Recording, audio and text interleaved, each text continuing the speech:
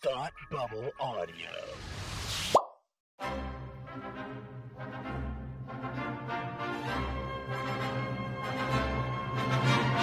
Look, up in the sky. You will never find the more wretched hive of scum and villainy. Welcome to Beer with Geeks with Tim and Frank. Who are you? I'm Batman. I am Iron Man. Your friendly neighborhood Spider-Man. Hi, Christopher. I'm Nero. My name is Inigo Montoya. You're a wizard, Harry. A couple of guys with a couple of beers and a whole lot of pop culture nostalgia. Make it so, number one. Ladies and gentlemen, the Beatles. I named the dog Indiana. Life finds a way. I am serious. And don't call me Shirley. Now sit back and crack open a cold one, because it's time for Beer with Geeks. It comes in paints. Shaken, not stirred. Great Scott! I was way off. I knew it started with an S, though. Hi, and welcome to Beer with Geeks, where two geeks geek out with beer. I'm Tim, and with me, as always, is my man who loves to bring on guests without asking my permission. Frank, how are you today? Well, I don't need to tell you anything, so I'm not going to tell you how I am. That's not how this marriage works, Frank. Marriage is a strong. Well, we'll table that. I guess. Listen, I'm Frank, super excited. They made Marriage Story about us. I don't know what you're talking about. Is that what that? It's the story of our lives, Frank. Yes, you do kind of look like Scarlett Johansson, so That's a very big compliment. Thank you. We both have the same nose. I don't know if you've ever noticed before. Now that you mentioned, I'm seeing it. All right, good stuff. Good stuff. I've always felt like more of an Adam Driver myself. That's the long flowing hair, really. It is. It's the long, luscious locks that really nail it. That's what cements it. Listen, dude, I'm excited because on the show this week we have one of my favorite podcasters. You may know him from Rebel Force Radio, the preeminent Star Wars podcast on the net. But this week he is joining us here on Beer with Geeks. Please give a warm welcome to Jimmy Mack. Woo, Hey, guys. Jimmy Mack, woo! There's not a live audience, so I That's live enough for me. That's more than live enough for me. So, well, thank you guys for having me. Yeah, thanks for joining us. It's a pleasure Jimmy, to have you. Thanks for coming on. This is as Frank said, it's an honor for you to be here, even though we are just three guys in a room with our own microphones. Right. Well, that's all you need, really. That's it. Isn't it? That's Some really of the best times I've had have been three guys on Skype with a microphone. So it's true. I will not tell your wife that, but that's okay. Yeah. That's probably for the best. Listen, are you guys drinking anything? Anything of note? I am drinking something of note, Frank. Thank you for asking. What you got? But I'm actually going to concede to our guest first, because I have to read the label. So please continue. He doesn't even know what he's drinking. Jim, are you enjoying an adult beverage this evening? Well, I have some Ice Mountain water here, just bottled water. But I did drink a full bottle of cough syrup before we started. So good. I'm pretty good. primed. Yeah. There's definitely some alcohol content in that, so that's good. Yeah, and all kind of other things too. So yeah. This should be interesting. Very interesting. I don't know if kids listening. I wouldn't recommend doing that.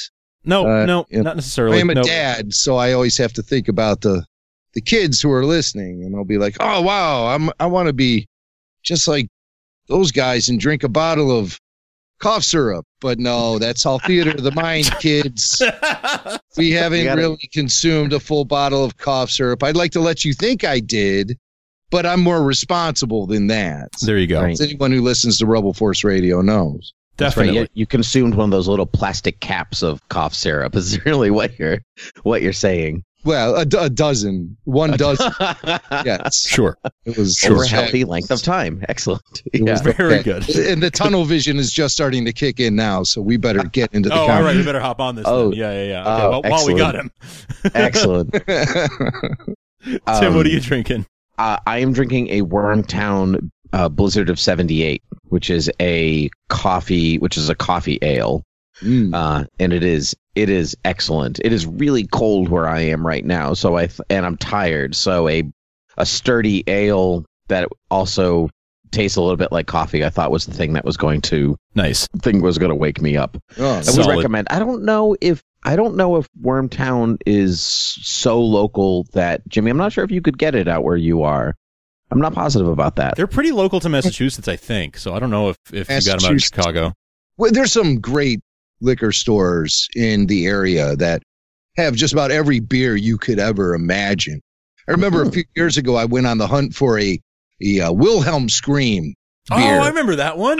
Yeah, of course, there's a tie-in to Star Wars with that. And somebody tells me there's something out there right now. It's like a white ale or something. It's a Stormtrooper. They had a can of Stormtrooper. Nice. So I'm on the lookout for that, too. I don't have much information about it. I was actually going to join you guys with a beer, and I had a 12-pack of IPAs on my back porch, cans, but they froze. So I was right before we started, and I have frozen beer. Bummer. Sitting in my sink. Probably, the cans are starting to bulge a little now. Yeah. Oh, that sucks. You hate to see that. Burst through. What kind was it? It was Lagunitas. Oh, Lagunitas are good. That is a good choice. I have a Lagunitas Hop Stupid Ale. Yeah, right here. Mm-hmm. Yeah. So that is what I'm enjoying tonight. Double barrel dose of malt and hops, and in Petaluma, California. Right. This is where Rancho Obi-Wan is. There you go. So I became familiar with their brand out there, and then they opened up a brewery in Chicago. So no kidding, I didn't realize that. Yeah, it's made in Chicago and Petaluma now, so I get my fix no matter where I'm at. You guys have a pretty decent beer scene there. I mean, you've got like Goose Island is there. Yeah. Like there's some serious breweries in the Chicago area. So many, I can't even tell you. There's one down the street from my house. Right on. It's Buckle Down Brewery. My son has played guitar in a band there. They've performed a few times, and very cool. And they have some very interesting beers there. Just last week, I was hanging out with a bunch of Star Wars fans and listeners of Rebel Force Radio. We went to this place called Brixie's on Ogden Avenue, and we had some chocolate brew, like, it was a stout. It was a stout, actually. Chocolate stout. And oh man, it knocked me on my ass. It was good. It was very, very good. Nice. I love a good chocolate stout. I just had a really good peanut butter porter a couple months ago. Oh, so good. Made with real peanut butter. So good. So rich and delicious. Awesome stuff. I love when they get creative with that stuff like that. I looked up that Stormtrooper beer. Yeah. Actually, it's a brand. I hadn't realized. It's just the original Stormtrooper. There's a Lightspeed Pilsner, Galactic Pale Ale, and then one. Those are it. But based on the different bottles or cans or whatever else, looks like they're out of the UK though. Oh, okay. Yeah, because it's free shipping in the UK. Very Suffolk. cool. St. Peter's Brewery in Suffolk. Huh. Inspired by the iconic armor designed by Shepperton Design Studios. Yeah. Okay, that makes sense. Well, very cool. Well, look, I could talk about beer all day with you guys, but we're here to talk about something very near and dear, certainly to my heart, I think to all of our hearts, and that is the institution that is Superman. What's his school or something? I didn't realize. Superman's an American institution. Come on, we're going on what 80 something 82 years now. It's Superman's been my favorite comic book character. Grew up loving the character my whole life. But Jimmy, I understand that you also have an affinity for the character. Do you remember like the first exposure you had to Superman? Ooh, no. It must have come via Batman, probably the Super Friends animated show from the 70s. That's probably where I was first exposed to Superman. I knew I was a Batman fan first. The first item I ever wanted to possess in my life was a pair of Batman slippers, bedroom slippers, Really? Oh, yeah. It's not like a Batarang or anything. Like you went right for Alfred grabbing my slippers. Yeah, I was tired. Very young.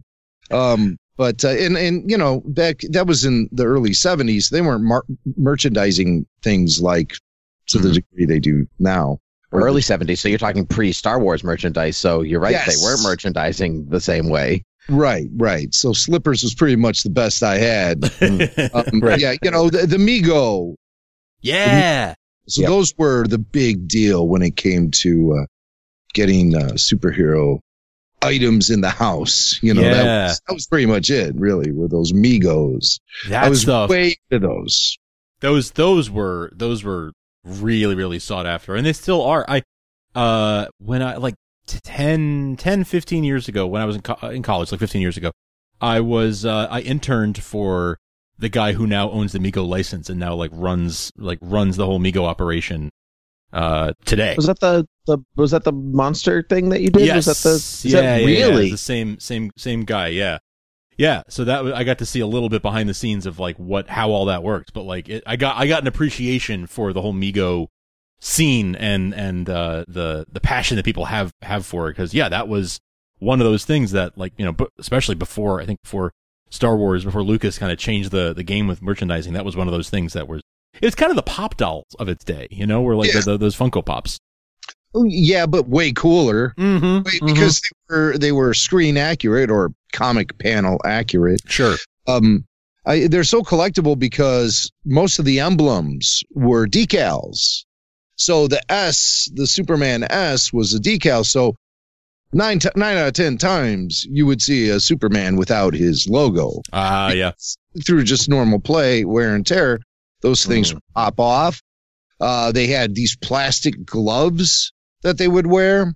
They were like mitts. They look like big oven mitts.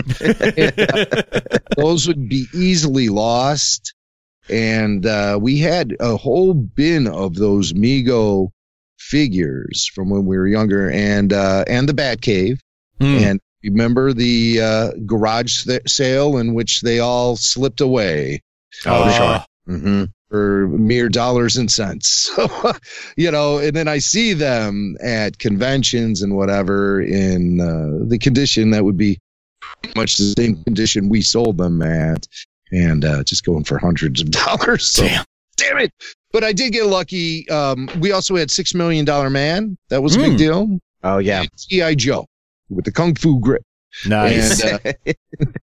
And so we had some of those. Also, they went the way of the garage sale. My mom, thankfully, held on to my Star Wars figures. We had them in the vinyl cases.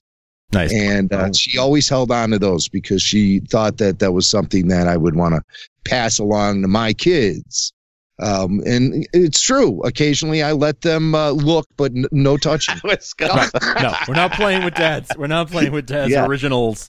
Oh, no way. My collectors' items, kids. They're not toys. They're boring. Ew, collectors, get away. Go. Don't touch these.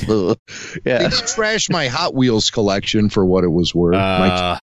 My mom also held on to the Hot Wheels, and we had those also in vinyl cases, which was the preferred method of storage for the 70s kid, a vinyl case. And yeah, my kids just destroyed those Hot Wheels, which was amazing to me because they lasted so long in my possession, being played through all of the 70s and everything, but I still kept them meticulously stored away in these cases. And my kids had one of those rugs that look like streets in a town, and you can cars along. Yeah, I don't know what happened after that. It was a tough town, is what it was. Rough neighborhood. It was Grand Theft Auto before its time. Yeah, But the Star Wars figures stayed. For sure, in my possession over all the years. But the Superman, the Megos, all gone in the garage sale. But that was probably my first experience with Superman, was more or less, and obviously the comics, there were spinner racks in all the supermarkets. So that would catch your attention. Mom would say, okay, I'll meet you back here after I'm done shopping. You'd stay there for 20 minutes, half an hour looking at all the comics. That's right. That's what we used to do too. They weren't on the spinner by the time. They were just like with the regular books, which was, I felt like as an upgrade, like, oh, you can sit next to Mary Higgins Clark. It's okay. This is literature, kids. Yeah, that's right. But that's it. That just like, you be here and I'll be back in 20. if you want to get Fantastic Four or Superman or Spider-Man or Batman or whatever, when I come back, go for it because it's $1. It's $2. Yes, I didn't always get that. It wasn't even that much. I mean, when I first started, oh man, do I sound old? But it was a quarter for a comic. It was 25 cents, and that was tough to come by even as a kid. So yeah, I remember once I found a full $1 in the parking lot. I was actually out looking for change so I can pick up some comic book, and I found $1. I couldn't believe my luck. Oh my God, I'm happy when I find $1 now. Never mind when I was a kid. I'm like $1. I'm rich. Come by. Like when you pull out your winter coat from last season, you're like, oh my God, there's $1 in here. I purposely leave a $20 bill in my winter coat every spring, so when I go back to it in the winter, I'm like, yes, I'm rich.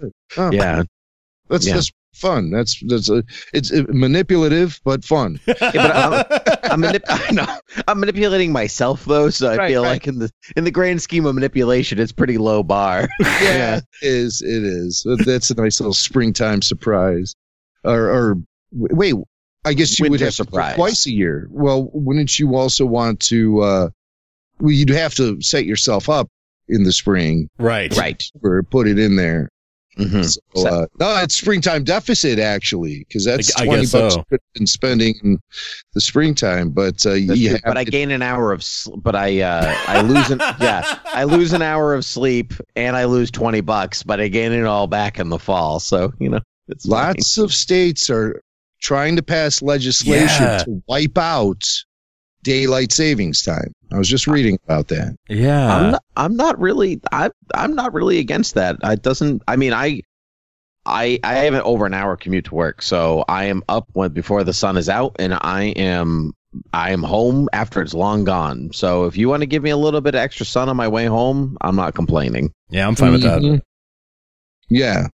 Totally. Yeah, that's true. I mean, it's better for businesses too. It's just dangerous for kids going to school in the darkness. That's it true. Is. So that's scary stuff. But Superman, my education for most superheroes came from television, probably. The Super Friends TV show, the Spider-Man cartoon from '67, Spider-Man's Friendly Neighborhood. Oh yeah. Also, Electric Company had Spider-Man shorts on it too. A lot of that's right. Yeah. And the Batman show from '66. I think it's an education for everybody, no matter what generation you were. That was awesome. I mean, it's real campy to look at as an adult, and we get that. But when you, as a little kid, as a 4 or 5 year old, that's high adventure. High stakes. That movie, was the most meaningful thing I'd ever seen at that age. It's like he saved the United Nations. Right. Robin is trapped in a giant clam, and I don't know if he's going to get out or not. Yeah, right. Those cliffhangers were so intense. It really kept you on the edge. But Superman, I watched the George Reeves show, the black and white one that was in reruns. That was big for me growing up. That was really, really formative for me. George Reeves was my Superman for the longest time. Yeah, George Reeves on I Love Lucy was formative for me. Oh yeah, hell yeah, yeah. He jumps through the shutters that they have separated the kitchen and the family room. Yes, that's right. Wow, what a move! What a move, right? But actually, just if you look at it from the world that they are, knowing that, say, like George Reeves, the actor, is there in the Ricardo's apartment, and he legit jumps over their sink to dive into their living room. Ricky's in the kitchen going, wow, good for that guy. Yeah. Wow. He does it for a 5-year-old's birthday party. He committed, full on committed to the bit, man. That's a full Superman move right there. To show up for a 5-year-old's birthday party just because and then to save Lucy out on the ledge. Full on Superman. Yeah. And now that's high adventure right there. Right? Oh, yeah. I tell you.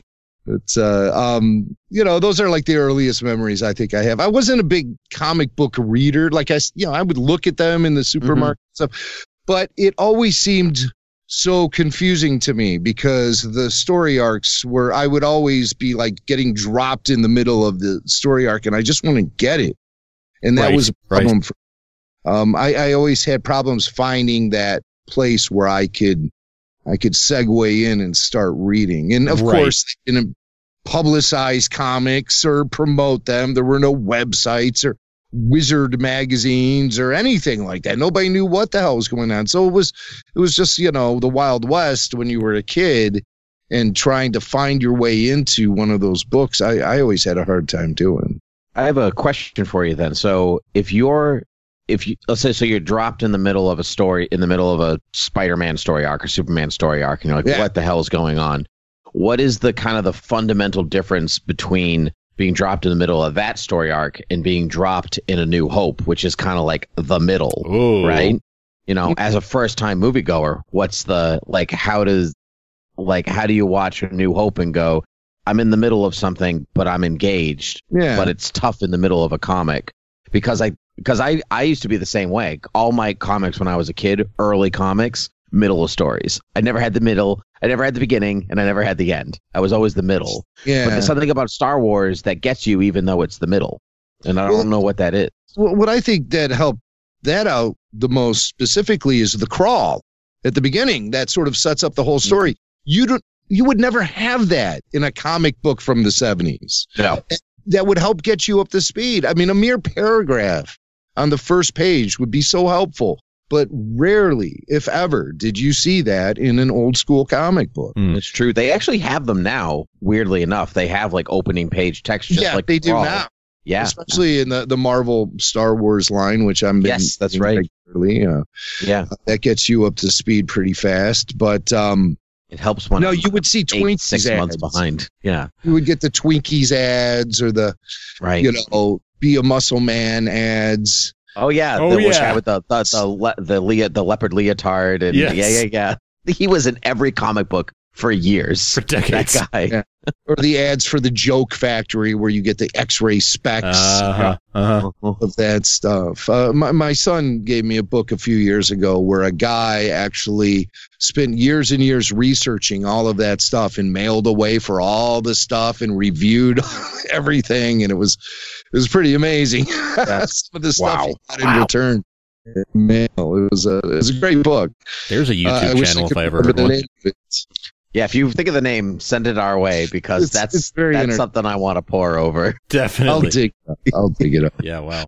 So by the time Muscle Man's workout. Yeah, exactly. Yeah, I want to see if there's anything to that.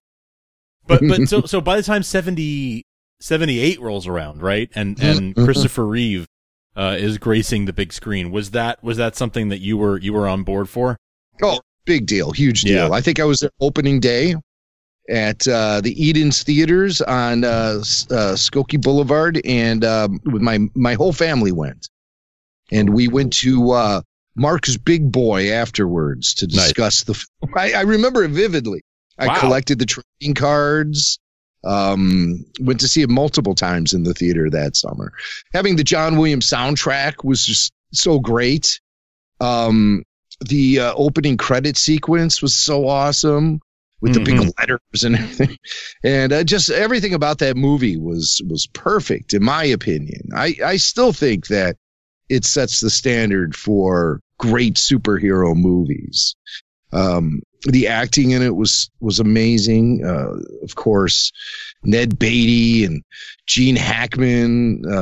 It was a huge movie. And it was just during that time when movies really meant a lot. There was that 5-year period after Star Wars from like 77 to 82, where even beyond that, but I mean, you could argue still today it's like that, but it was just different back then. Movies were more special. They weren't all franchises and cookie cutter, made in a cookie cutter mold by a factory. These felt like really special movies, and Superman definitely qualifies for that. I put it up there with Star Wars, Indiana Jones, Raiders, Close Encounters, just all those great classic movies of the late 70s, early 80s. There was just a vibe about them, there's just a specific vibe. So joy to those movies. Yeah. And at the time, you always felt like you were seeing something you'd never seen before. That was something I thought was pretty special about it. And with Superman, it was him flying. But I also love the comedy that they mixed in. There was a lot of great comedic moments throughout that whole film that I think really paid off in establishing an excellent tone. It made the characters so likable. Mark Wahlberg was great in it, and Chris Reeve, of course. You know, I mean, just it was so fun. I agree. I mean, I think that Christopher Reeve doesn't get enough credit. He gets tons of credit for being like the Superman of a couple of generations now, right? Like what people look at as like, that's what I consider the pinnacle of Superman. But I don't think it's enough credit for his like physical comedic chops, like the physical comedy that went on, you know, just his bumbling and his, the way that he portrayed Clark Kent, the way that he brought that character to life. Say what you will about having him be as bumbling as he was, but he was a master of that physical comedy that really sold it in a lot. Yeah. A lot of shoulder shrugging. He continually pushes his glasses up, even though he doesn't need to push them up. There's like this, you know, like he'll constantly push the bridge of his nose, and it's like a half insecure, I don't want anybody to see me without my glasses, half like I'm Clark Kent and I've got to push my nose up the bridge of my nose kind of thing. Yeah, there is something great about that. But you mentioned Ned Beatty, who is just hilarious. And are we going to Addis Ababa, Mr. Luthor? And you know, Otisburg. And the music, the theme that John Williams gave him just underlined the comedic take that they were taking on just, you know, the incompetent. That's right. Slobbish Otis, you know, and that music really did a lot to present that character in such a way, you know. That was the golden age of John Williams. Not that he's ever written a score that wasn't amazing, but really he had a string of them, like a string of his most iconic stuff. You know, from Jaws in '75 all the way, you know, well into the '80s. Yeah, what a run he had there. He went full tuba for Otis. I mean, how many themes can you point to that was like, this character's theme is purely tuba? Right. You know, you don't get a lot of that. That's but you're right. But John Williams, those scores particularly, the B side of his melodies, you know, his Star Wars or his Superman, you know, everyone thinks of the A melody, you know, like bum, ba-da-da, bum, bum, bum. But the second side of that melody, you know, da da da da da da da da da da. Can You Read My Mind? That's just as good. It's just as memorable, right? It becomes Can You Read My Mind, and all of those, like 75 to pretty much almost now, like Indiana Jones, he does the same thing. You know, he does the march, and then it becomes the second half of the melody, the second half of the theme. That's what makes his music work so well, because it's not just, it tells you about the characters and it tells you about the story, and you can listen to it and get the point of the movie without ever watching the movie. You mentioned that Williams used the tuba for the Otis theme. He also used the tuba for a famous Star Wars character's introduction. Do you know who that is? Was it Jabba? Yeah. Jabba. Yeah. You know, that's just, John Williams associates slobs with the tuba. Tuba. That's, you know, that's his weapon of choice. Almost afraid to see what John Williams would choose as my instrument to create a melody for my life. Yeah. Although I'm pretty clean. I hope I'm not like Jabba. You know, like angels' harps and stuff, I'm sure. Oh, yeah. Well, thanks, Jimmy. I think so. You know me so well in these last 20 minutes. So Superman was great, and I loved it. I saw it a million times that summer. And then Superman 2 rolled around, and it was a little darker. Yeah. And Superman gave up his powers and everything in it. And as a kid, I thought it was kind of a bummer. I did like it a lot. I collected the trading cards for that one as well. Nice. But there was just more tension involved in this film between Lois and Clark, obviously. Clark reveals his true identity to Lois. I always feel weird when that happens. I feel like that's a secret that the superheroes need to keep with the audience. You know, I always felt the same way. Like, I don't like how everyone knows Tony Stark is Iron Man.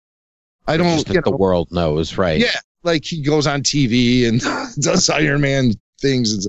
It's like, no. That's only us as the audience should be in on that secret. I like that kind of mystery being presented to the in-world universe about the characters. Right. I really like that perspective. I've never thought about it like that because, you look at it like, oh, that's a secret to protect yourself or your loved ones or whatever. But that isn't like, it almost gives you like an intimate relationship with that person when you're like, I'm in a place where nobody else is with you. Like if you go to the Batcave and Bruce Wayne is Batman, nobody else gets to go to the Batcave. It's just you and Batman and Alfred, and that's that's a really good point. I've never really thought about it that way before. It does create the intimate relationship with the characters, and that's something that's bothered me a little bit about the approach that Lucasfilm has taken to the Star Wars sequels, is the fact that they wanted to make a lot of the characters' motivations and backgrounds a big mystery that you have to figure out. And I'd rather know who these characters are that we're getting and have confidence in them and know exactly who they are, where they're coming from, and what they want to do. And then go with them as they evolve along on the journey. That's fine. But just this idea that building a good character means you have to maintain the mystery about the character all the way through, I think is more of a detriment to good storytelling than anything else. It's like a gimmick. I'd rather know who these characters are. I want to know Clark Kent is from the planet Krypton. He grew up, he's Kal-El. He grew up as Clark Kent in Kansas. His family kept it a secret. We're in on that secret.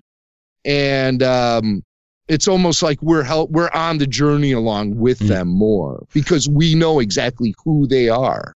I think that's a great point because you could still reveal something new about the character if you want to, but it's just as much of a revelation to they feel firm in who they are first. So the audience feels comfortable with who they are. You know each other. And then so when their world is shattered, Luke learns that Darth Vader is his father. That's just as earth-shattering for Luke as it is for the audience because we're in the exact same place of him. We're in a place of comfort. Right. And if that character like Rey is never in a place of comfort, then we're not either. And then so her the revelations we learn about her don't have the same impact because we're like, oh, well, that's a change from not having any information, I guess. Right. It's those are revelations that actually that will change your perspective of the character. And which could be damaging as you go along this journey with them. Right. I think it's a gimmicky risk that has been happening. And that's like a Hollywood thing, too. Everyone wants to capture that Luke, I am your father moment. So they think they need to orchestrate it in such a way that keeps the audience totally in the dark. But I think there's a better approach. I think I have more confidence in characters the more I know about them. That's a really good point. I definitely felt that way about Superman 2 the first time I saw it when I was a kid. I felt like, but this is his secret. And I think in large part because, and I'd watched so much of like the George Reeves series where no one ever finds out.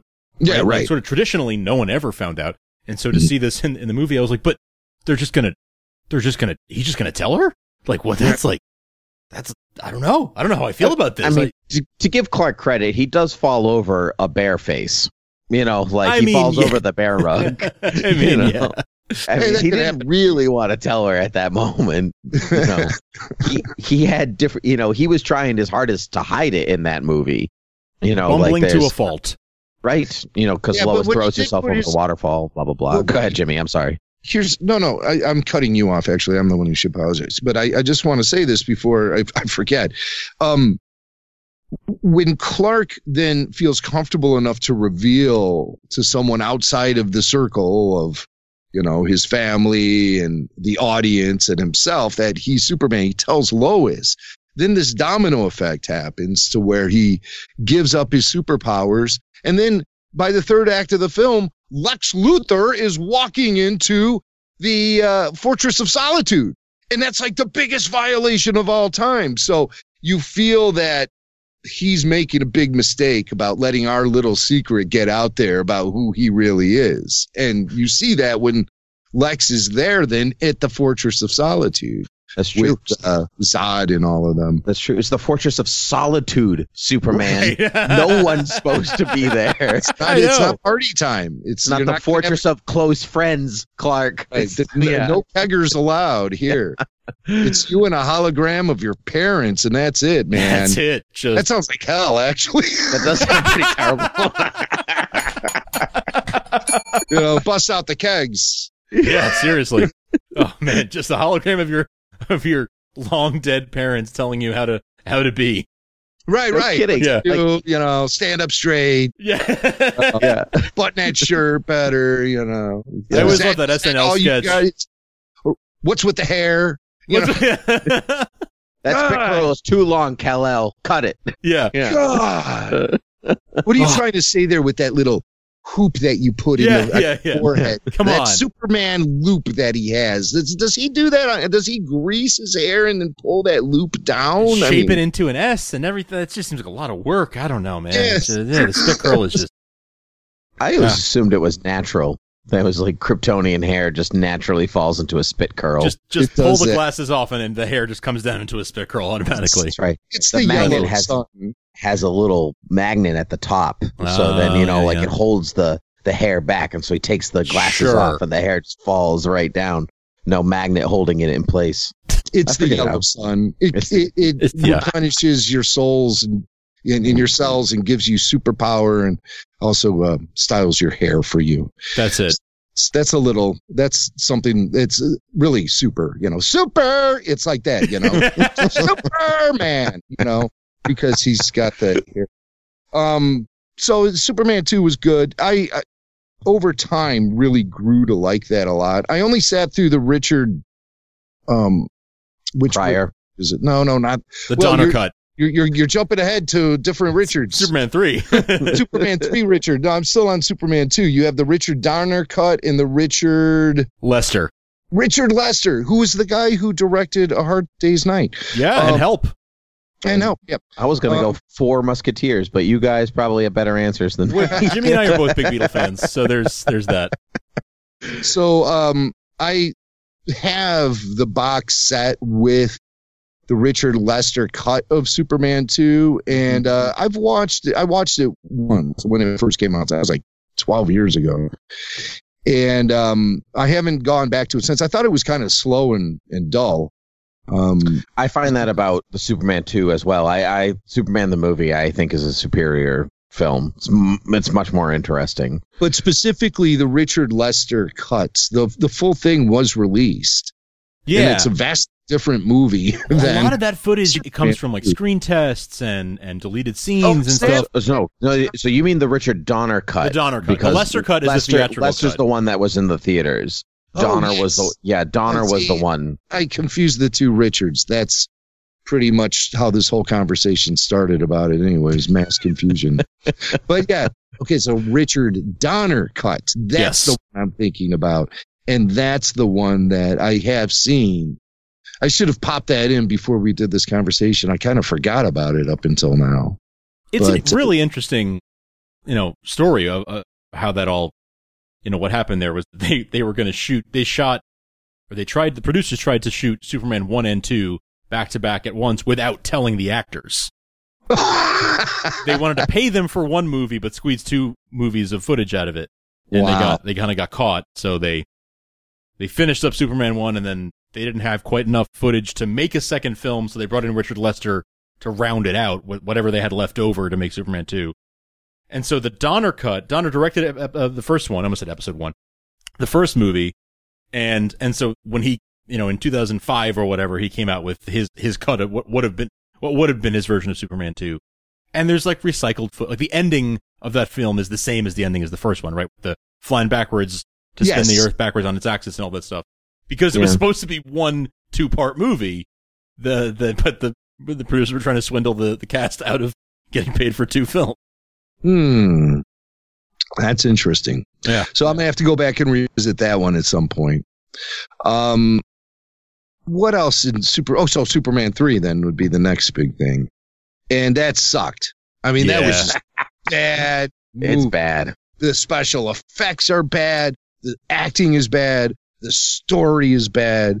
It's just everything is bad about that movie. And so I saw that one in the theater, and that was the last Superman movie I saw in the theater until Man of Steel. I did see. I skipped Superman Returns. I waited until that was home video before I saw it. For some reason. I wasn't really going to many movies at that time or whatever. Or just not motivated to see it. Maybe the reviews turned me off. I can't remember what the reason was. But then when I finally saw it, I did not like it. Okay. But, back to the Christopher Reeve era, too, Superman 4. That one I waited for HBO or whatever. Mm-hmm. That was the smartest of moves, I feel. Yeah. That one really felt like a made-for-TV movie, just really slapped together. It was. The only reason that Chris Reeve came back for that one is he wanted money to make, Remains of the Day, some movie where he played a time traveler and he falls in love with somebody, and the Warner Brothers wouldn't finance it unless he came back to make another Superman movie. So he was like, yeah, all right, whatever. I'll be Superman one more time just to make the movie I wanted to make. So that's how they got Sean Connery to come back for Diamonds Are Forever, I think. That's right. That's right. Yeah. Is that the one where is Diamonds Are Forever the one where they can't call him James Bond, or is that Never Say Never Again? Or well, Never Say Never. I mean, they could call him James Bond. But in Never Say Never Again, it was produced by a different production company. That's it wasn't the Broccolis. They can't use the music or the iconic gun barrel opening and all of that. It was a different production. But no, he was still James Bond and all that. That long story about two producers fighting over the rights to this. Because this other producer was working on something with Ian Fleming, and it all got messy. So Thunderball was that movie, and then they remade it as Never Say Never Again. That's right. Company, and with the return of Sean Connery.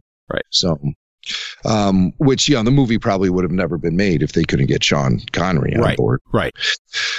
Because at that point, that was when Roger Moore was still Bond, Octopussy era Bond. Yep. We do a Bond cast. If anyone's interested and want to check that out, at rebelforceradio.com. It's called Bondcast, and we just did Octopussy. So, did you? All the films, yeah. I've been sort of working my way through the catalog again as you guys put out your episodes. Yeah. I'll make sure and watch whatever episode you guys are talking about as you release them, so that I can kind of pace along with you guys. So it's been a fun excuse to kind of watch my way through those films. Some of which I'd only seen like once, a long time ago. Me too. I'm not a hardcore James Bond fan, but I've certainly have learned a lot over the years of doing this show. But that show all started over a bottle of scotch in 2012 at Star Wars Celebration with Jonathan Wilkins and Jason and myself. And we just started talking Bond, and then the next thing you knew, a podcast happened. That's the story of our lives, Jimmy. Story of our lives. Seriously. Yeah. That is pretty much how this show started, too. Yeah. This would be kind of funny if other people could hear it. Yeah. That's it. Well, I was going on a business trip to China for like 2-3 weeks, and I said to Frank right before we left, I was like, Frank, we should do a podcast, but I'm leaving for 3 weeks, so think about it while I'm gone, because I'll be in China, and then come back, and we'll come back and we'll figure something out. And then 6 years? No, 7 years later, Frank? How long have we been doing this? We just had our 5 year. Our 5 year was a few months ago, so going on 6. Wow. Going on 6. Congrats. Going on 6. That's about half the time you guys have been doing your show, but we're getting there. Well, we're into self-torture for a long term, for a long time and a long term. So Superman 3, nobody really liked that one. Nah, no. I remember watching that one when I was a kid and being scared. The end scared the crap out of me with the girl, and she became the machine, and she was green, and like whatever else. And I must have been 4, 5, 6 years old, and we had it taped off a TV. And I think that was actually the first live-action Superman I ever saw, now that I think about it. Woof. You know what was the most disappointing thing about that film is Richard Pryor was really at the peak of his career, and he simply was not funny in that movie. No, it was not. He didn't give him much to work with. Richard? They didn't give him much to work with in that movie, you know. Like he was a funny, like obviously super funny comedian, but just the character wasn't.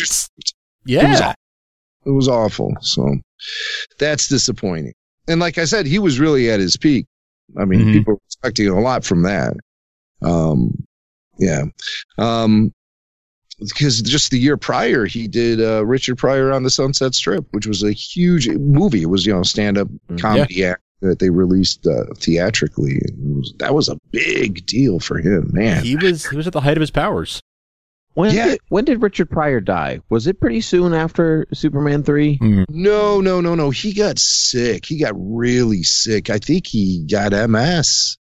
Really? Yeah. And no, he passed away, I want to say 5 years ago. Before that. No, he was not working for a number of years because he was so sick. But he was, early 80s. He was one of the most famous guys in the world, I think. Oh, yeah. So, no, he died 15 years ago in 2005. Okay. That's what I'm seeing here. So, God, 15 years ago was 2005. That hurts. I know, right? That hurts a little bit. That's Revenge of the Sith 15 years ago. Gee. Oh, the 2000s have really flown by. Man. I'm still finding stuff in the house that I stashed away for Y2K. Be like, why is this? Because hope it's non-perishable, whatever you're finding. Yeah, right. Yeah, bottled water I had stashed away evaporated.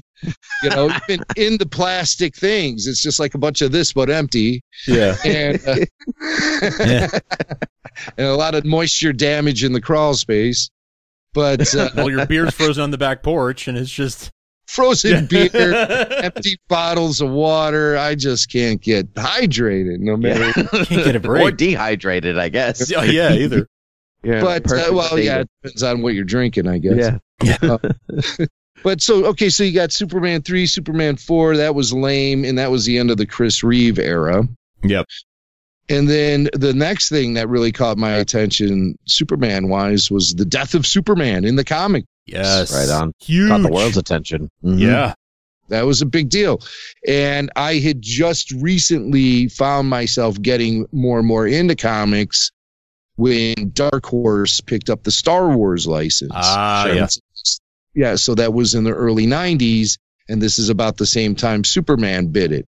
So I got sucked in to then all of the Superman titles, and it was really easy to follow because they all had these little triangles on the front cover with numbers. Yes. So you would know what order to read the books in because new books were coming out every week. There were 5 different titles. There was Action Comics, Man of Steel, Superman, just a plain Superman title, and then there was another one, Man of Steel, Superman. I can't remember them all now. It was Adventures of Superman, maybe an Adventures of, yeah.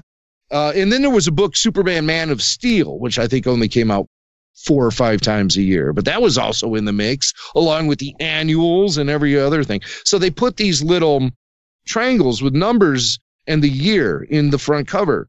And they kept that system going for years and years. And I kept reading those books for years with the triangles. Yep. I mean, what a great promotion. I mean, it really worked on me. Killing Superman. I got so into that. And that was religious appointment reading for me every week were those Superman books. And then that opened up the door to other things in the DC universe. And of course I was reading Star Wars comics as well, but that was the first time in my life I had really gotten into Superman comic books or superhero comic books for that matter. I'd always liked them and stuff, but I mean, to really be into it and following the story and knowing what all the titles were and how it all came together was great. So for about 10 years that went on. I read Superman books religiously. So would you say that was like the height of your Superman fandom at that point? Oh, without question. Yeah. Without question.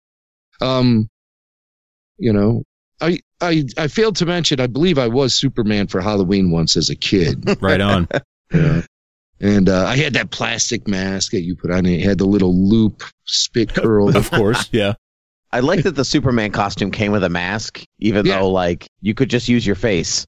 But you had to look like an adult. So here's a little plastic mask with the spit curl. I like it. I was relieved. Yeah. I think I had braces maybe or something. I had braces when I was 10. So I got braces, I think, at an early age.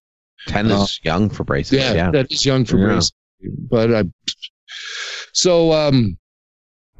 and I kept breaking them too. Oh man! I always remember my orthodontist. My orthodontist would be so pissed. He'd always be like, "Why are you destroying my appliances?" He'd always. And the guy must have smoked like 5 or 6 Pall Malls before every appointment I ever had.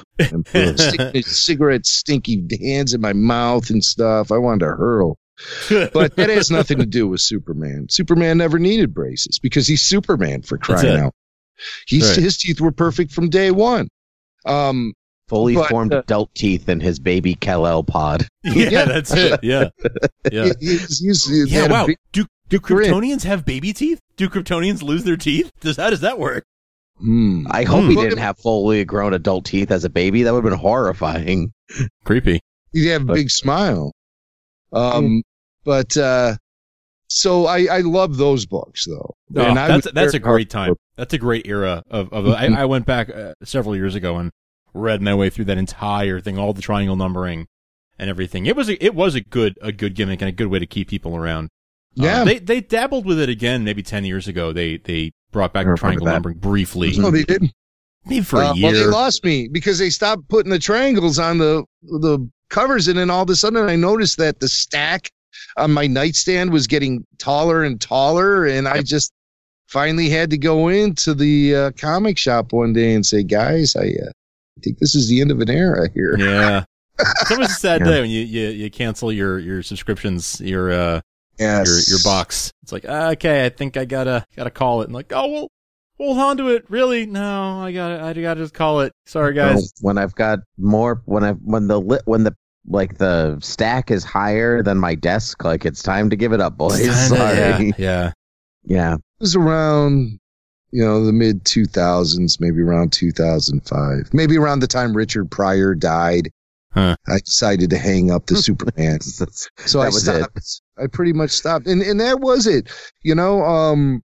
I went to see Man of Steel and was kind of mixed about it. I didn't think they did a very good job presenting Superman in that movie, I'll be honest with you. And I didn't like the suffocated color palette of the film. I always thought Superman as a character should be bold and popping out of the screen and everything. And it just looked speaking our language over here, Jimmy. I'm definitely on the same page. That's our line in the sand right there.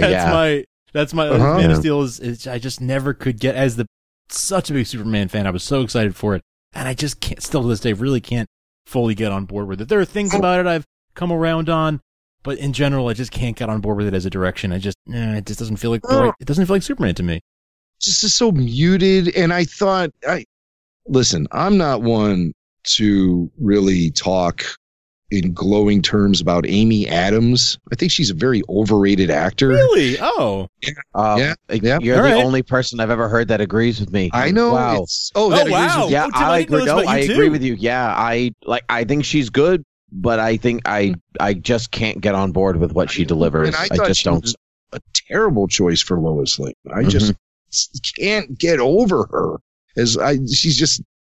She ain't no Margot Kidder, that's for sure. No, I found that Amy Adams' Lois lacked an energy that Lois has. There's like a vitality to Lois. Right. That like kind of it seeps off the page or the screen or whatever. And I don't think that Amy Adams really had that as Lois. And a toughness. Yeah, tough. Like, that she can take care of herself and you don't worry about Lois, even if she's in the worst straits imaginable. Right. You don't even, it's not even waiting for Superman to show up. It's just that Lois will figure out a way to get out of it herself. Sure. She can take care of herself, like Marion Ravenswood from Indiana Jones, or even Princess Leia. Yeah, exactly. You have confidence in that type of character because at the end of the day, they all have to fill that damsel in distress role to make the superhero save the day. I mean, that's typical. I know a lot of people push back against that nowadays because it promotes some sort of ancient stereotype or something, but that's always been something that's fueled superhero movies is up until fairly recently, arguably last year, maybe the year before. Right. That's, I mean, you can go back to Man of Steel or Batman versus Superman. They're still saving Lois. That's, right. Yeah, absolutely. Yeah. I definitely agree. Those are all things that Lois should always be. I definitely agree with you guys. She's tough because she has to get the story, Yes. And that always gave her that extra motivation because she was a career woman and chased the story like it was, like Quint going after the Great White. That was always Lois's thing. Nothing would get in her way. Right. Of breaking the story. So go in the water. Yeah, I don't have that confidence. Yeah. I don't have confidence in Amy Adams as Lois. I lack that confidence in her. Okay. Yep. Interesting. Yeah, interesting. I'd never really heard that perspective before, so I'm interested. That's very interesting to hear. I like. It's interesting because I think what she says in those movies is very Lois. Like she says a lot of the things that Lois would say, but I don't think the delivery is how Lois would There's an edge. There's an edge she lacks in this role. On the other side of the coin, I can't get enough Michael Shannon as General Zod. He was great. Yeah, I agree. He's such a great actor. I love Michael Shannon. And he just ate that role up. Oh, was he good in that? So good. And I thought Kevin Costner was great as Jonathan Kent. But at the end of the day, I think it was the massive CGI finale. I walked out of that film for the first time feeling legitimate CGI fatigue. Wow. I was like, wow, I don't even know what was happening there. I was like, whoa, what just happened? I don't even know what happened to the movie I was just watching. It just completely surrendered itself into this CGI. I think these studios just try to outdo each other so much it turns into a jerk fest. I agree. In some ways, that's why Force Awakens was a weird revelation for people because you just look at it and you're like, that was a puppet. I could tell it was great. Yeah, and that's BB-8's real. Yeah, because it was just your brain knows it's not real. It could be the most detailed thing in the world, and you still look at it and go, I know what I'm watching, and it's not real, so I don't feel stakes the way that I should feel them. And sometimes you try to take in everything, and your eyes don't want to. And so then you end up missing the narrative, which is the whole point of going to the movies. Yeah, your brain won't accept it. And when Man of Steel came out, what was that, 2008? Was it that long ago? 13. 12. I think it was 12. All right, I was just trying to put in perspective the year. Because, for a while, and I don't want to get too morbid or down into the weeds about,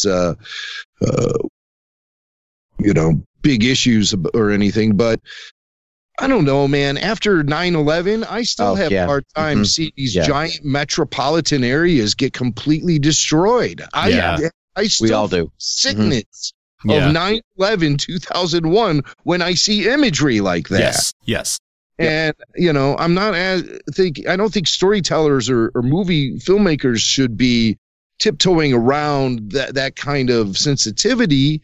But at the same time, when it's just gratuitous after a while, and I felt like the end of Man of Steel was just gratuitous destruction of a metropolitan area via CG.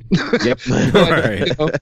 But it's like, how do I get entertained by that? Where do I find joy out of this? I start to feel all of that slipping away and walk out of the movie theater feeling like not uplifted like I should after a Super. And where the movie lacks joy before that moment in the first place, like you're digging yourself further into a pit than you would have before because you're already not feeling great by the time that you get there. It's not a happy, uplifting Superman to begin with. No. And so then to have it culminate in this, destruction that does at times feel gratuitous, and then you end with going even a step further, and we see Superman snap Zod's neck in the sort of very graphic way that he did. It doesn't leave you feeling uplifted, excited, like I just watched a Superman movie, like I expect to. So that's kind of, you kind of just described why I've just never really been able to get on board with that movie. And I have many friends who love it, who think it's a masterpiece and it's a great film and it's one of Zack Snyder's greatest films. And I don't begrudge them that, but it's just Superman to me. I don't know. I think there were some liberties taken. When he snapped Zod's neck, I think that happened in Union Station in downtown Chicago is where they shot that. Oh, really? Very cool. I'm pretty sure. That's the same place they shot the Untouchables sequence with the carriage going down the steps and all of that. Yeah. Every once in a while, I'll see somebody there reenacting that scene, and a dude will be laying at the bottom of the steps like Garcia. What's his name? That actor, you know him from the Untouchables. Andy Garcia. Andy Garcia. Yep. And he's laying there, and he's like pointing with his gun. So I'll see that. I'll actually see people reliving that. Got to do it for Instagram, Yeah, taking the pictures and stuff. That's not. This is really film nerdy. See if either of you get it. Do you think those people are reenacting The Untouchables or Battleship Potemkin from 1925? Oh my Anybody? God. Oh, no, geez. No. Well, Battleship Potemkin is where that carriage thing comes from. That's like the original movie where the carriage and the baby go down the stairs and all that. Like that's the original. I don't know how they did that in 1925. Like, you want to talk about lack of computers? They didn't shoot that at Union Station in Chicago, though, did they? I don't think so. It's a Soviet film, so it's a Russian film, so I'm not sure about that. Yeah, so I'm pretty sure that they're reenacting The Untouchables. You never know. Tekin film. Chicago's an artsy place. You never know. It can be. This is true. But that's Man of Steel. Also, I hated the soundtrack. Oh yeah. Hans Zimmer. The Spartan single note piano notes that are supposed to pander emotion out of us. I hate that. I hate that simplistic. I have a vague memory of you saying that on one of your episodes when one of the trailers for one of the new Star Wars movies came out and they did the Star Wars theme or the Force theme that way. And I remember it might have been you that said that, where you were like, no, stop it. It's a full piano. There's a full piano. Use it. I remember that. I think it was Force Awakens, one of the first Force Awakens trailers. I've gone off on that a few times because it's a trend that continues to this day, especially with all these franchises coming back and getting their trailers. You're going to hear the Ghostbusters theme played, ding, ding, ding, ding, ding. Right. Ding. Right. Either that or a creepy children's choir, one or the other. Yeah. Yeah. It's like, what are we doing here, guys? I mean, what are we doing here? And a lot of that stuff, I think, starts with Hans Zimmer and his approach to soundtracking. But of course, guys like Zimmer don't compose music for trailers. It's usually one or two production houses in LA that do that stuff. Right. And it's become so homogenized and cliched and just laughable at this point. I call it the nostalgic toy piano.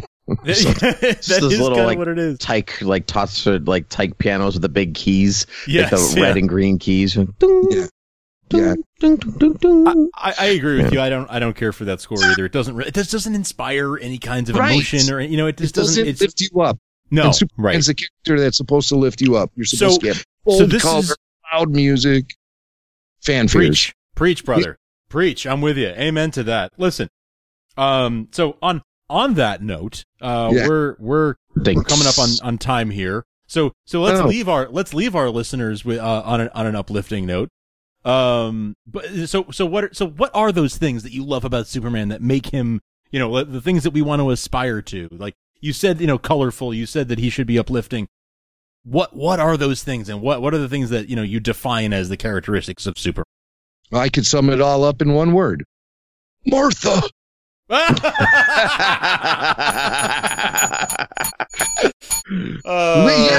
Stop this conversation. Serious question. Why did you say that name? Question.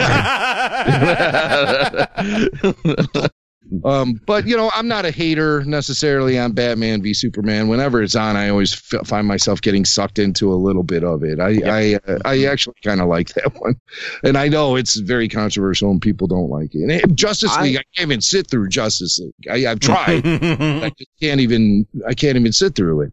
Batman v Superman, though, has its moments. Yeah, I agree. I kind of like Batman v Superman. It has, for me, I'm a bigger Batman fan than Superman, so it has moments for me that shine greater than not, though there are still some fundamental things like there's no hope in it. Again, still, it's just a very bleak, dour film, and I like to be inspired most of the time, so, but there's some really cool fight sequences in it, so, But with Superman, you want to have a character that comes off is really good and somebody that you can rally around. So sometimes Christopher Reeve would even present the character with a bit of naivete, and I like that. Kind of things that remind you that in some ways Superman is a nerd. Clark Kent is that nerd, and there's nothing wrong with it. Because it just sort of adds to the integrity of the character. I like the old school Superman who's working at the Daily Planet. Nobody knows he's Superman. He's got that back and forth tension with Lois, but they're not a thing.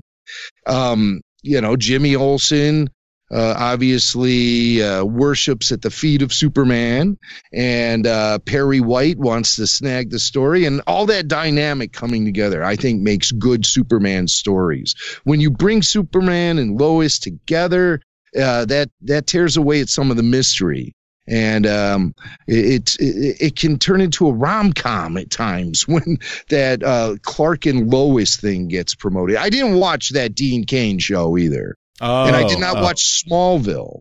I have there's a repulsive nature to the CW that I cannot.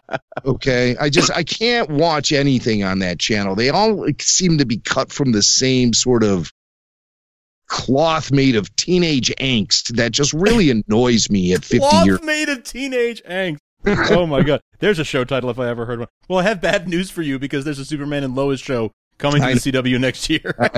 I know. I don't watch any of that stuff. I don't watch Supergirl. I don't watch, Lois and Clark. I thought Dean Cain was a joke in Superman. Just by looking at him. Now, if people are listening to the show and they like that stuff, that's fine. It's still Superman. It's just not my cup of tea. And Fair. Neither was Smallville, for that matter.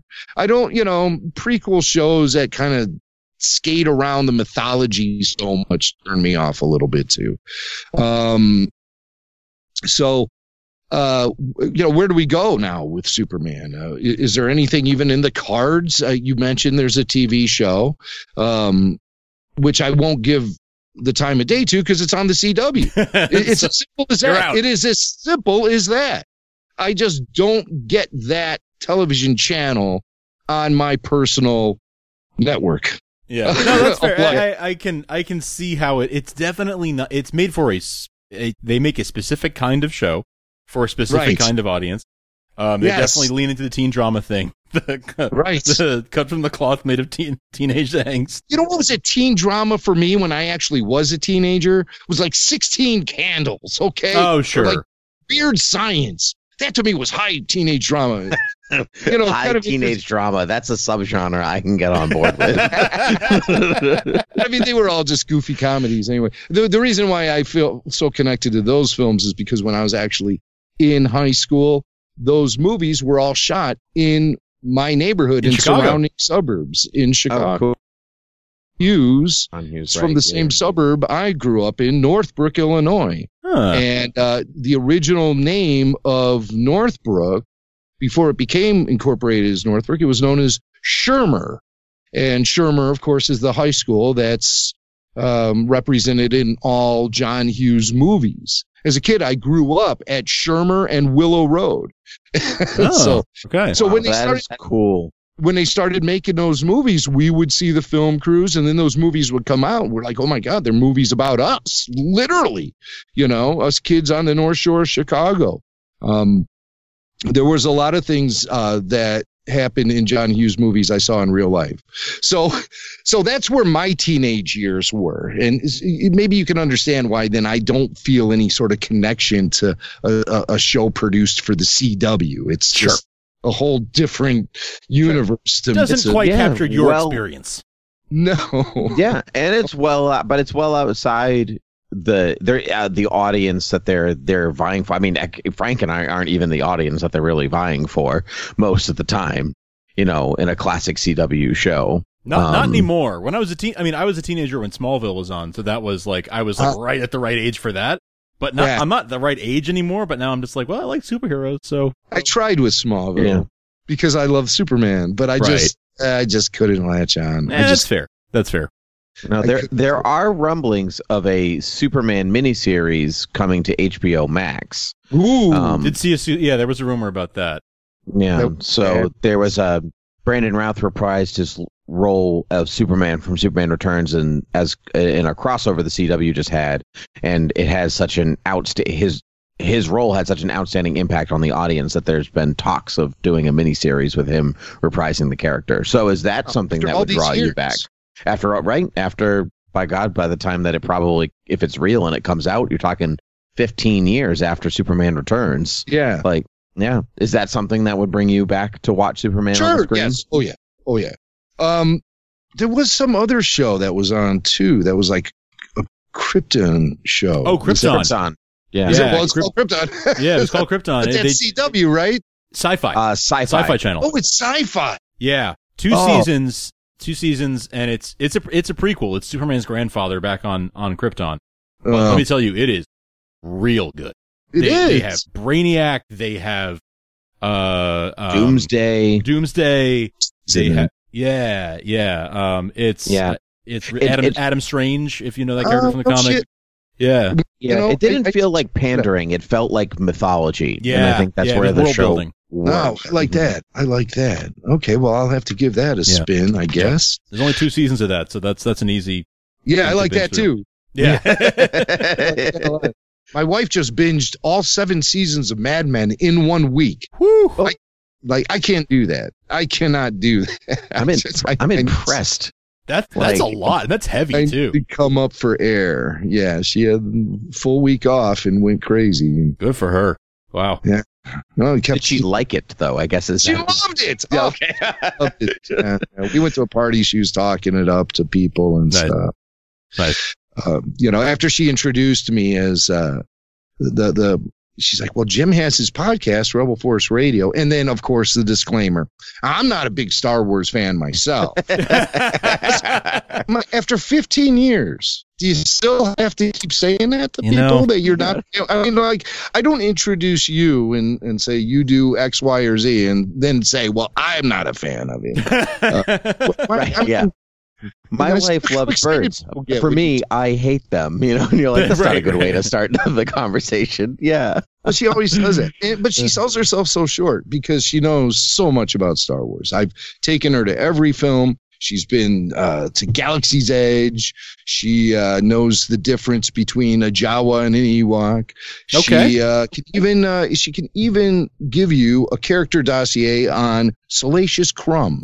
Wow. So, I mean, she knows her stuff. She is way above average, but she always has to say that, as if it's a nerdy thing to host a podcast about Star Wars. But what? That's me. Of course not. Good. Of course it's not.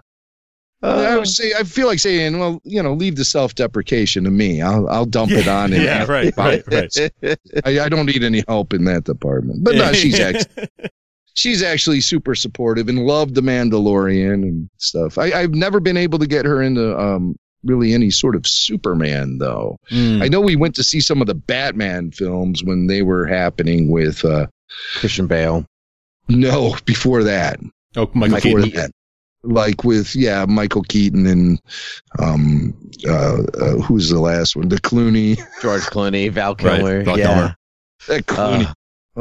That's brutal. But I saw that and I'm like, I kind of like that one too, because it's just so stupid. And like Arnold's in it and he's just so over the top. It's so over the top, campy. But what's funny now is that like they apologize for making it. Like George Clooney apologizes on the DVD bonus features for that film. He's like, I'm so sorry we did this to you. I'm sorry. I don't know what we were all thinking.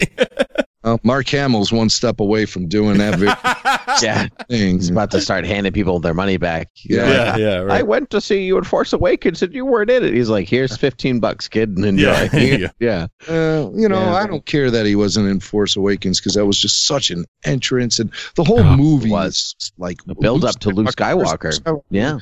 And then we get to Luke, and he's not Luke anymore in the next movie. So, but that's a whole different thing. I got a whole nother show about that.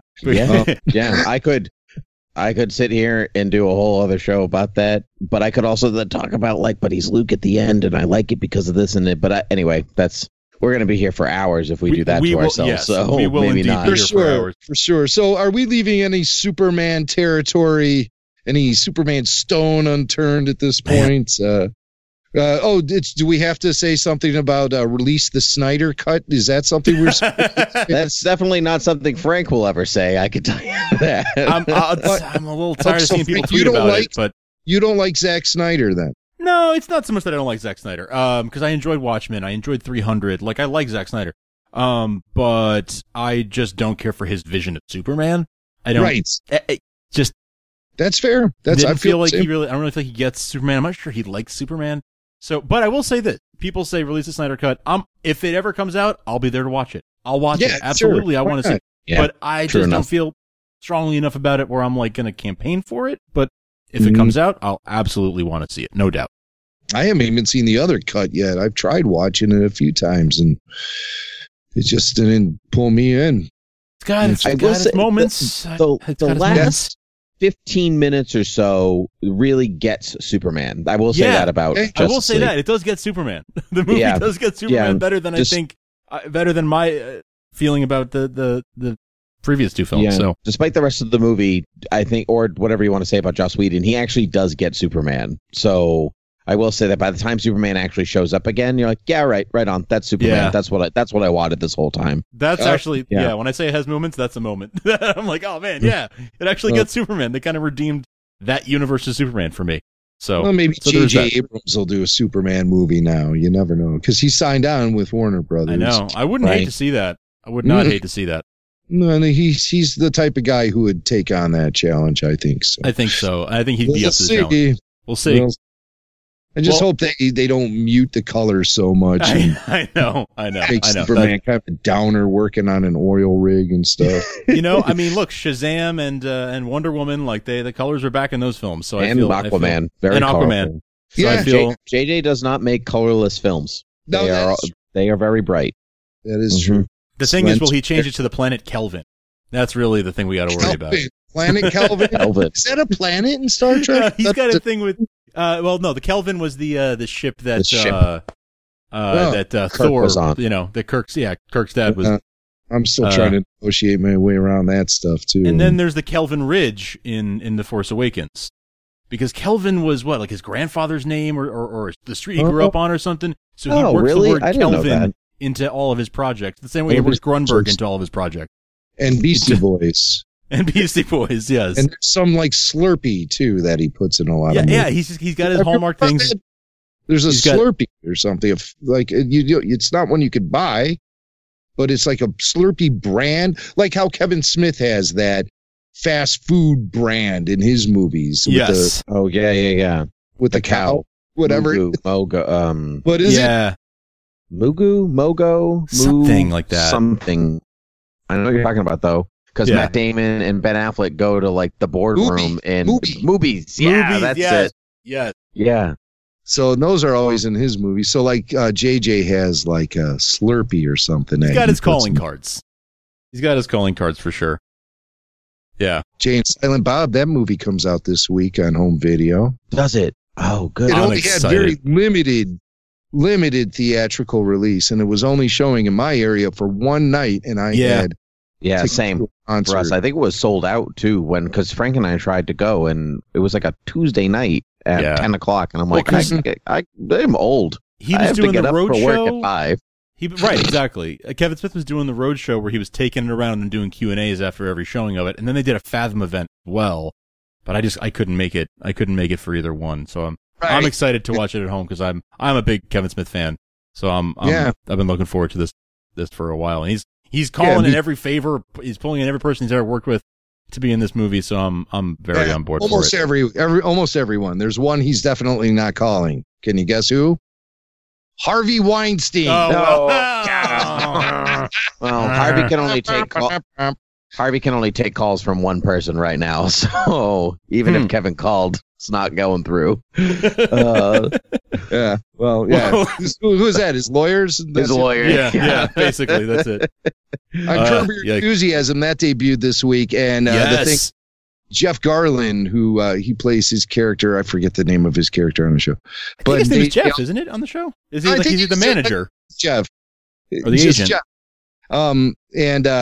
And he keeps getting mistaken for Harvey Weinstein. People. Oh, jeez. Okay, I haven't watched this yet. I'm excited. What fucking you? That's terrible. I love Curb Your Enthusiasm, so I'm excited. I haven't watched the episode yet, but it made me last night. It's hilarious. I'm looking forward to it. He's just standing there in a party, and some woman will come up to him and go, "How dare you?" Oh, jeez. It's like, I get this all the time. Hey, I'll take you. And he does kind of look like Harvey. He does kind of. You can kind of. I see the resemblance. I never thought that before, but he does. Now he's going to have to live with that one. Oh, boy. All for the glory of the joke. Good for him. Larry painted him in the corner with that one. Yeah. Well, Larry, he paints himself in the corner in this one pretty well. Oh, boy. You have to watch it. I'm not saying nothing, but you got to watch it. All right. I'm looking forward to that one.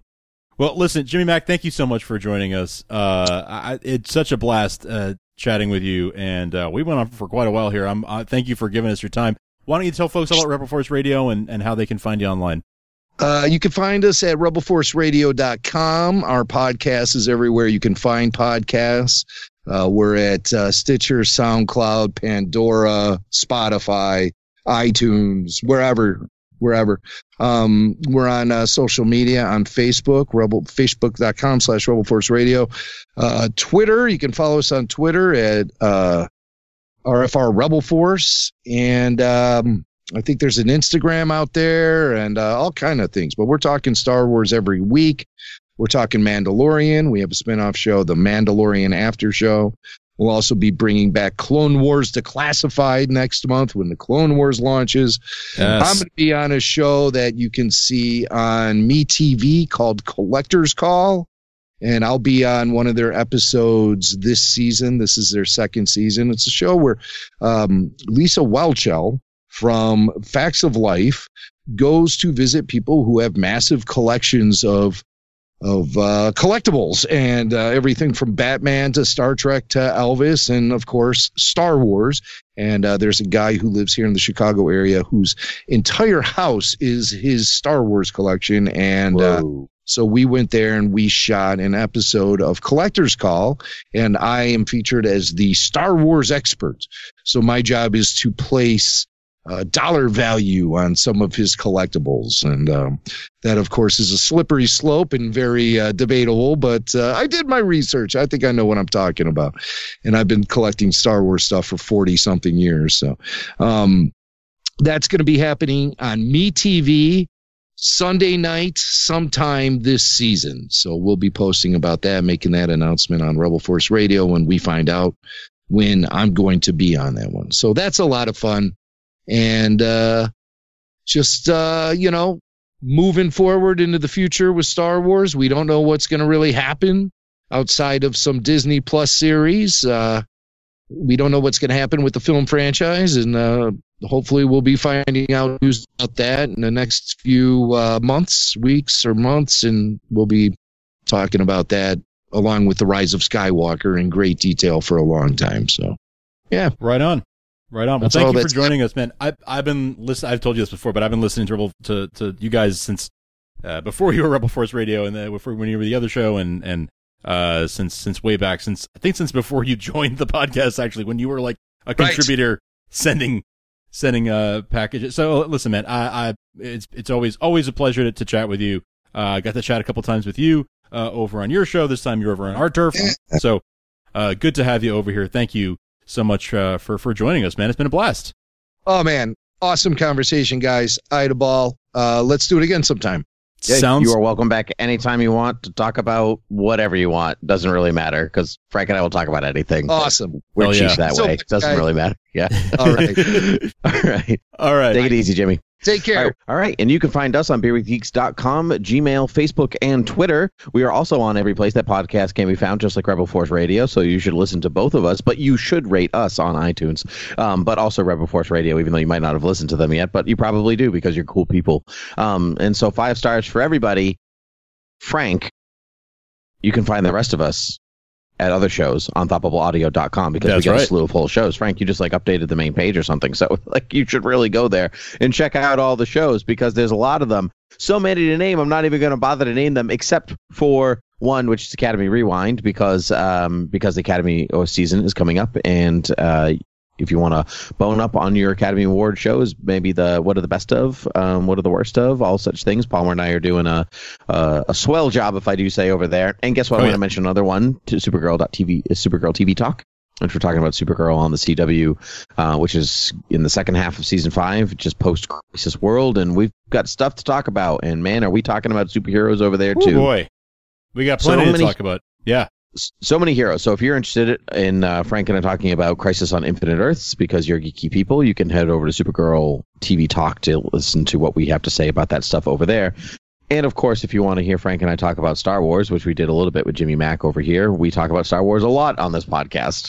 That's right. So much so that I wish we talked about it more, even because I love Star Wars. I know. Yeah. When we've done Mandalorian recap, we did our Rise of Skywalker stuff. We have some unfinished business with the Rise of Skywalker. I think we need to circle back and talk more about that because we have some threads left to complete there.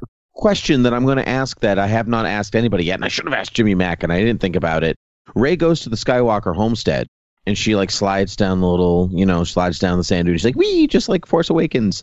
And then she goes and looks at a chest that's off screen. There's this big box, and she's like, oh, there it is. And then she just takes this cloth and puts the lightsabers in the ground, but there's nothing to do with the chest whatsoever. I presume she brought that cloth with her. So she went to the Skywalker homestead for a completely different reason than, or another reason than just to bury those lightsabers in the sand and to be like, I'm Rey Skywalker, Harry Potter, Baggins, whatever.